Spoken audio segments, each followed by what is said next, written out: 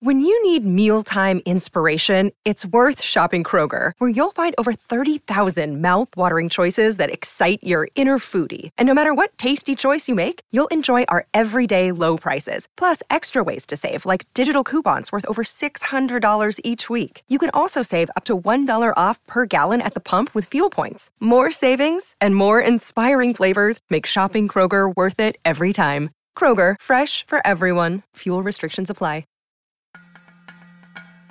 Hi, we are Distractions Media. Hi, we are Distractions Media. Hi, we are Distractions Media. Hi, we are Distractions Media. Hi, we are Distractions Media. Hi, we are Distractions Media. Hi, we are Distractions Media. Hi, we are Distractions Media. Over the past 2 years, we have raised money for charity during our 24-hour live stream in December. And we are currently preparing to do it again. This year we're raising money for Anxiety Gaming, a charity that helps gamers and others find assistance for mental health issues including anxiety and depression. Last year, we exceeded our goal, and we are looking to do it again. With your help, we're confident that we can do it. You can donate at distractionsmedia.com/donations by clicking on the link. Also, if you want to watch us play games, have fun, and join our growing community, you can come check us out at twitch.tv/distractionsmedia. It all starts at noon Eastern on Saturday, December 2nd. Thank you. Thank you. Thank you. Thank you. Thank you. Thank you. Thank you. Thank you for your wonderful support. Bye.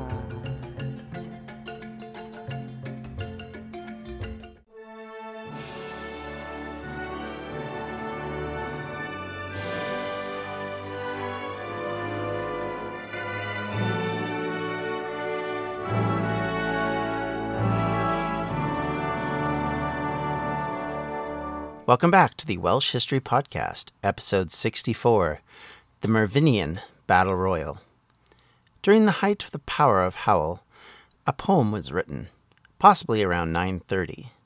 Academics have argued that it may have been positioned later in the decade or even after the death of Howell. Some have even argued that it may have even been much before that and at the beginning of the 900s. Regardless, it sets out an ideal of a grand anti-English coalition of Irish, Scots, Bretons, Welsh, and Vikings. They would finally be rid of the English and create a new harmonious relationship on the island, free from English dominance. It would make sense if it was written after the Battle of Brunanburh, as this battle included an alliance of the Scots, Irish, and Vikings against the English, and possibly with the influence of some of the Welsh kingdoms. The English, however, won the day, and of course, it makes a great poem, and it is lauded by the Anglo-Saxon Chronicle. The Welsh give it a line in the Annals. The poem is currently a part of the Book of Taliesin. It is called, and again, excuse my Welsh pronunciation, the Armes Prydein. In English, it means the prophecy of Britain. The poem is a prediction that Cadwallader and Cynan of Brittany, two kings who were at the height of British power a long time previous, would return and conquer. This cycle of callbacks to ancient war leaders is not new, but it will always be fairly strongly intertwined in Welsh medieval writings. We know for a fact that when we look at past mentions of heroes like Aurelius Ambrosius and Arthur in more legendary terms, there has always been an ideal in the Welsh of calling back to great leaders to lead them to victory. And this is no different than that. Some academics claim this poem was written in the face of what was seen as Howell appeasing the English, since he took neither side in the larger battles. This may have frustrated fellow Welsh who may have wanted him to challenge the English.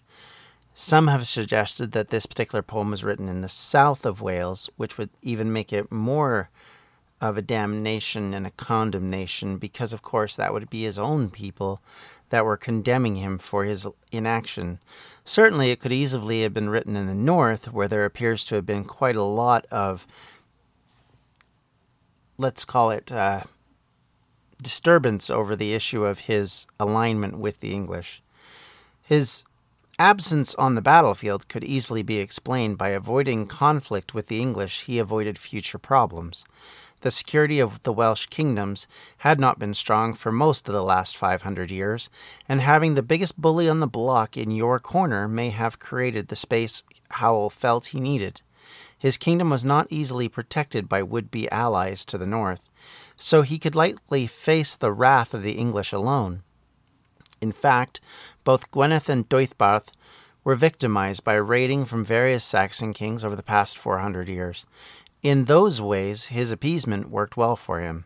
He kept the English off his back, and pretty much through his entire reign was seen as a friend of them, which, again, may have worked well with his English overlords, but not so well with his Welsh allies. At the death of Howell, almost everything changes. First, the sons of Eidwal return to Gwynedd and immediately take back their father's kingdom, putting an end to another attempt by the Mercians to create a pan-Welsh kingdom. The Kingdom of Wales was not to be. Iago, Eidwal, and Ewan, Rhodri, and Murig stood against their cousins, Owain, Rhodri, and Edwin, and also, not surprisingly, led this conflict. It is interesting to note that the last born of Howell is not named Welsh. Edwin, of course, is an old Saxon name. It is not Welsh. So one wonders how this sat with the Welsh nobles, not eager to be a part of English dominance. In 949 or 950, Howell died. A year later, the sons of Howell and Eidwal fought at Carno. Professor Carrimond speculates that this may have been because the sons of Eidwal had already returned to Gwynedd and quickly re-established their links with the local nobility.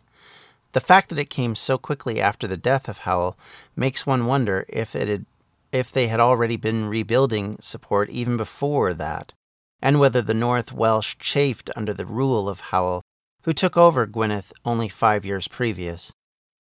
Effectively, the concern is that the nobility may have looked at his, let's call it, weakness, and had been dubious of his ability to face the English and defeat what they would consider to be their oldest nemesis, and certainly considered the biggest halting point in Welsh dominance. And certainly this may have put an end to the predominant idea that there needed to be a united Welsh kingdom. If, as Professor Charles Edwards postulates, that Eidwal ap Arad may have been punished for his involvement in the battles with the English, he being executed after his possible interference in the wars between the English, the Vikings, and the Old North, then it would make sense that the nobles of North Wales may have been less pleased with Howell's compact with the leader of the English. The idea that he was tacitly agreeing with their aggression and using it to launch his own claim on Gwynedd likely left many quite unhappy. So you can see where that would then allow the sons of Eidwal to come forward and trigger into that mentality and use it for their own advantage, which is to take back the kingdom that belonged to their father. And Carno appears to have been a defeat for the sons of Howell. The sons of Eidwal were said in 951 or 952 to have ravaged the south, particularly Dovid. This would have likely have put an end to the ambitions of Howell, and that would of course show us that there was problems in the north. For them to have amalgamated so quickly into a military force that was able to take on the southern Welsh kings and their military, they must have had support in Gwynedd. And the fact that they were able to push not only into Gwynedd, but actually push all the way into the south and actually cause trouble in Dovid shows that they were definitely a force to be reckoned with. And this would continue to be the case. 2 years later, it was Ceredigion that felt the wrath, as they too were raided. And eventually, by the river of Conwy, once again the sons of Eidwal defeated the sons of Howell. This time they had taken the fight to Iago, as the sons of Howell had moved north and were actually raiding possibly from Powys into Gwynedd. And at this area around the river Conwy, they clashed, and in this battle, once again, it looks as if the sons of Howell were defeated, and this time lost one of those sons, as Edwin has apparently died at this point. Problematically, we don't know for sure. It's possible that he died here, but there is confusing mentions of his death in the annals, as they seem to be saying he died in 1 year and then saying he died over a period of a year. There's not really clear-cut definitions of when he died, other than that one mentions he dies in that or shortly after that battle. So thus it would make sense that he may have died of wounds or in some way from fighting in that battle, thus leaving only really one son of Howell left to defend his father's claims to the thrones of Wales. By 955, it appears that the two sons were now in charge. Owen ap Howell ruled in Deuddbarth, and Iago ap Eidwal ruled in Gwynedd. They both stood as signatories of a grant of land by King Eardred. Now, the reason why we believe that is because they were actually ranked as kings. And in fact, Morgaine in the kingdom of Gwent is actually ranked before both of them. But then it's Owain, and then it is Iago, who are the next two to follow. So that usually shows their importance and possibly their longevity on the throne at that point. So you get that showing there was some consistency, and also, interestingly, showing that there was some form of overlordship by the English crown over Wales even at this point. This changes over the next 20 years, as for about a 20-year period, it appears that the battles between these two cousins continue and outside forces start to affect them. If you're like me and eating healthy is a bit of a problem, let me bend your ear a little bit to eat stress-free this spring with Factor's delicious, ready-to-eat meals. Every fresh, never frozen meal is chef-crafted, dietitian approved, and ready to eat in just 2 minutes. Choose from a weekly menu of 35 options, including popular options like Calorie Smart, Keto, Protein Plus, or Vegan and Veggies. Also, discover more than 60 add-ons every week, like breakfast, on-the-go lunch, snacks, and beverages to help you stay fueled and feel good all day long. What are you waiting for? Get started today and fuel up for your springtime goals. Get chef-prepared meals on the table in 2 minutes with Factor's ready-to-eat meals, so you can get back to doing what you love this spring. Also, if you're looking for gourmet meals, try meals that feature premium ingredients like filet mignon, shrimp, truffle butter, broccolini, and asparagus. We're celebrating Earth Day all month long. Look out for the Earth Month Eats badge on the menu for our lowest carbon footprint meals. Head to factormeals.com/WelshHistoryPod50 and use the code WelshHistoryPod50 to get 50% off your first month plus 20% off your next month. That's code WelshHistoryPod50 at factormeals.com/WelshHistoryPod50 to get 50% off your first box plus 20% off your next box while your subscription is active. I'm Ken Harbaugh, host of the new Medal of Honor podcast from Evergreen Podcasts, brought to you in partnership with the National Medal of Honor Museum. In each 3-minute episode, we'll learn about a different service member who distinguished him or herself through an act of valor. We'll include stories from the Civil War to Iraq and Afghanistan, and from all branches of the military.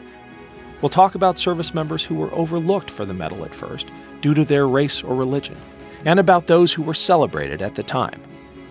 We'll hear stories of soldiers like Audie Murphy, future Hollywood star who mounted a burning tank to hold off German infantry in World War II. And people like Dr. Mary Edwards Walker, a Civil War Army doctor and the only woman to receive the Medal of Honor so far. Learn about these heroes and more wherever you get your podcasts. In ways that are going to change both kingdoms for quite some time. In the meantime, however, the English seem to be having their own sets of problems, which again, dealing with Vikings and others, they weren't really focused on Wales, at least not for a good 10 years at this point. Gwent and Gluising, in the meantime, had merged into a kingdom that was called Morgannwg.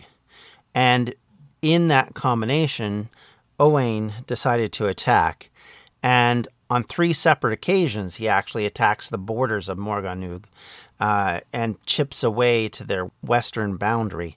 In 960, 970, and 977, he, along with his son Einion, continued to force expansion in the south. He may have even ruled Powys at this point, though he may have also lost control of it after the Battle of the River Conwy, which would regardless leave Gwynedd as a strong power to the north. If they controlled Powys, of course, that would make them even larger and a bigger threat to the overall southern kingdom and southern ability of Doethbarth to expand. However, the sons of Eidwall themselves had their own sets of problems. First, in the form of Vikings who attacked in 661 and 662, led by a group called the Sons of Olaf. Now, Professor Charles Edwards, in his writings, has postulated that these Vikings may have come from a couple of different locations, one of which was suggested to be from the Kingdom of Dublin, which was still in Viking hands at this point, and the other being possibly in the Hebrides, this being called also the Island of Foreigners, which meant it was a Viking raiding post, effectively. And either of these could be true. The Olaf that they talk about ruled, in one case, the Kingdom of Dublin at the time. In the other case, there was an Olaf that had ruled at the Hebrides before that, which would make sense if they were the sons of Olaf. There's not a whole clear description. Much like everything else at this time period, names are just bandied about with no concept of who they are, what they're doing, where they're from. You just kind of have to speculate, and a lot of times this leads to an underwhelming amount of information and not terribly historical information to go on. So you're left to guessing at some of this, and that is one of the aspects of this. And so, of course, this problem that they have to deal with causes them to face attacks both in the Llŷn Peninsula and on Holyhead. And these were devastating attacks, bad enough that they were mentioned as being savage, and that they ravaged the land. And these kind of statements make it think that they probably were fairly devastating to the local population. Interestingly enough, even though they hit the island of Anglesey, there wasn't any loss of kings at this point. There's no mention of any of the kings of Gwynedd dying at this stage. So obviously they were able to fight them off. But nonetheless, these raids from the Vikings were damaging. Certainly they damaged probably the faith of the people with their king, Iago, and also the faith of Iago in his fellow nobles and in his brother. And this will only get worse as time goes on. Elfhira, the elderman of Mercia, marches on Gwynedd in 697. According to the annals, he ravaged the lands of Gwynedd. A year later, he then returns and hits the Sons of Eidwall again, this time at their capital in Anglesey. These attacks and their aftermath led to a split between the brothers, as Ewan was jailed by Iago in 969. This may have been because Iago was weakened by the losses and possibly feeling threatened. He may have felt that he had no choice but to act against his brother. One can imagine that after this decade of defeats, after so many previous successes the 10 years prior to that, this may have been a bitter pill for these brothers to swallow. It also probably put a lot of mistrust into the minds of his followers and into the minds of his brother and his descendants. Certainly that becomes across as you start to look into history on this, because at this point and shortly thereafter, Iago may have hoped that he was going to heal this split, and he designates his nephew, Hewel, who is the son of Ewan, as his heir. And in fact, there is a document in the English records which shows Hewel anyway, being mentioned ahead of Iago. Now, whether it's this Hewel, we don't know for sure. Academics speculate that it is the case, that he is the person they mean in this situation.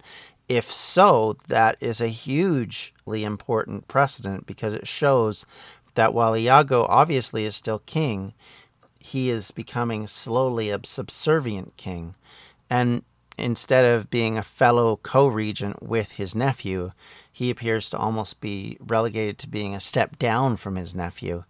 Now again, one can see that this may have a relationship to the nobles and what they thought. The one thing that comes across when you look at this period of Welsh history is it appears that the nobility and their support of their kings comes down to the ability of the kings not just to make peace, not just to be able to bring prosperity, but also to be able to fight the wars that they expect them to fight, to be able to take the battle to the enemy and actually win the day. And whenever they can't seem to do that, that seems to be when there is this turn against them. Now, whether it's a full-on revolt or whether it's just a demand and a mutiny against the king, we don't know. There isn't enough information to really inform us on this. We can make some guesses based on other people's problems and how they kind of worked out, and the way things are kind of left unmentioned in the annals leaves one to question some of these things. But we don't know, and we can't really pin down everything that may have happened. Certainly you do question whether or not his brother Ewan was more popular than Iago, and even if Iago was seen as the senior brother, he may have been the older sibling. It calls to question whether or not that he had overstepped his bounds and that he got himself into big trouble by doing what he did. And thus, when he sets Howell up as his regent and heir, he puts himself into a bad set of circumstances, and ones that he cannot maintain and get out of. And with his death, we see the end of the sons of Eadwal in charge of Gwynedd. And we'll see that the sons of Mervyn at this point are starting to die off. By 980, even Owain has died, and all of these sons of Iago and Howell are gone.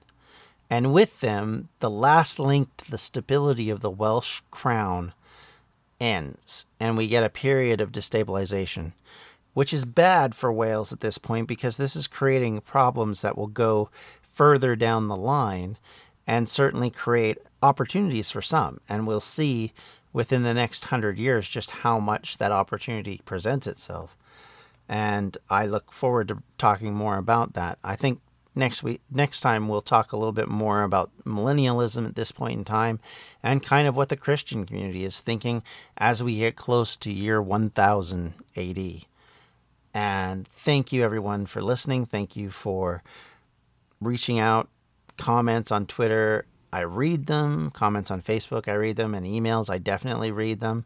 I try and respond when I can. I may not, if I don't respond immediately, or if I didn't respond to you, please don't hesitate to reach out to me again. You can reach me at welshhistorypodcast@gmail.com. You can reach me on Twitter at welshhistorypod.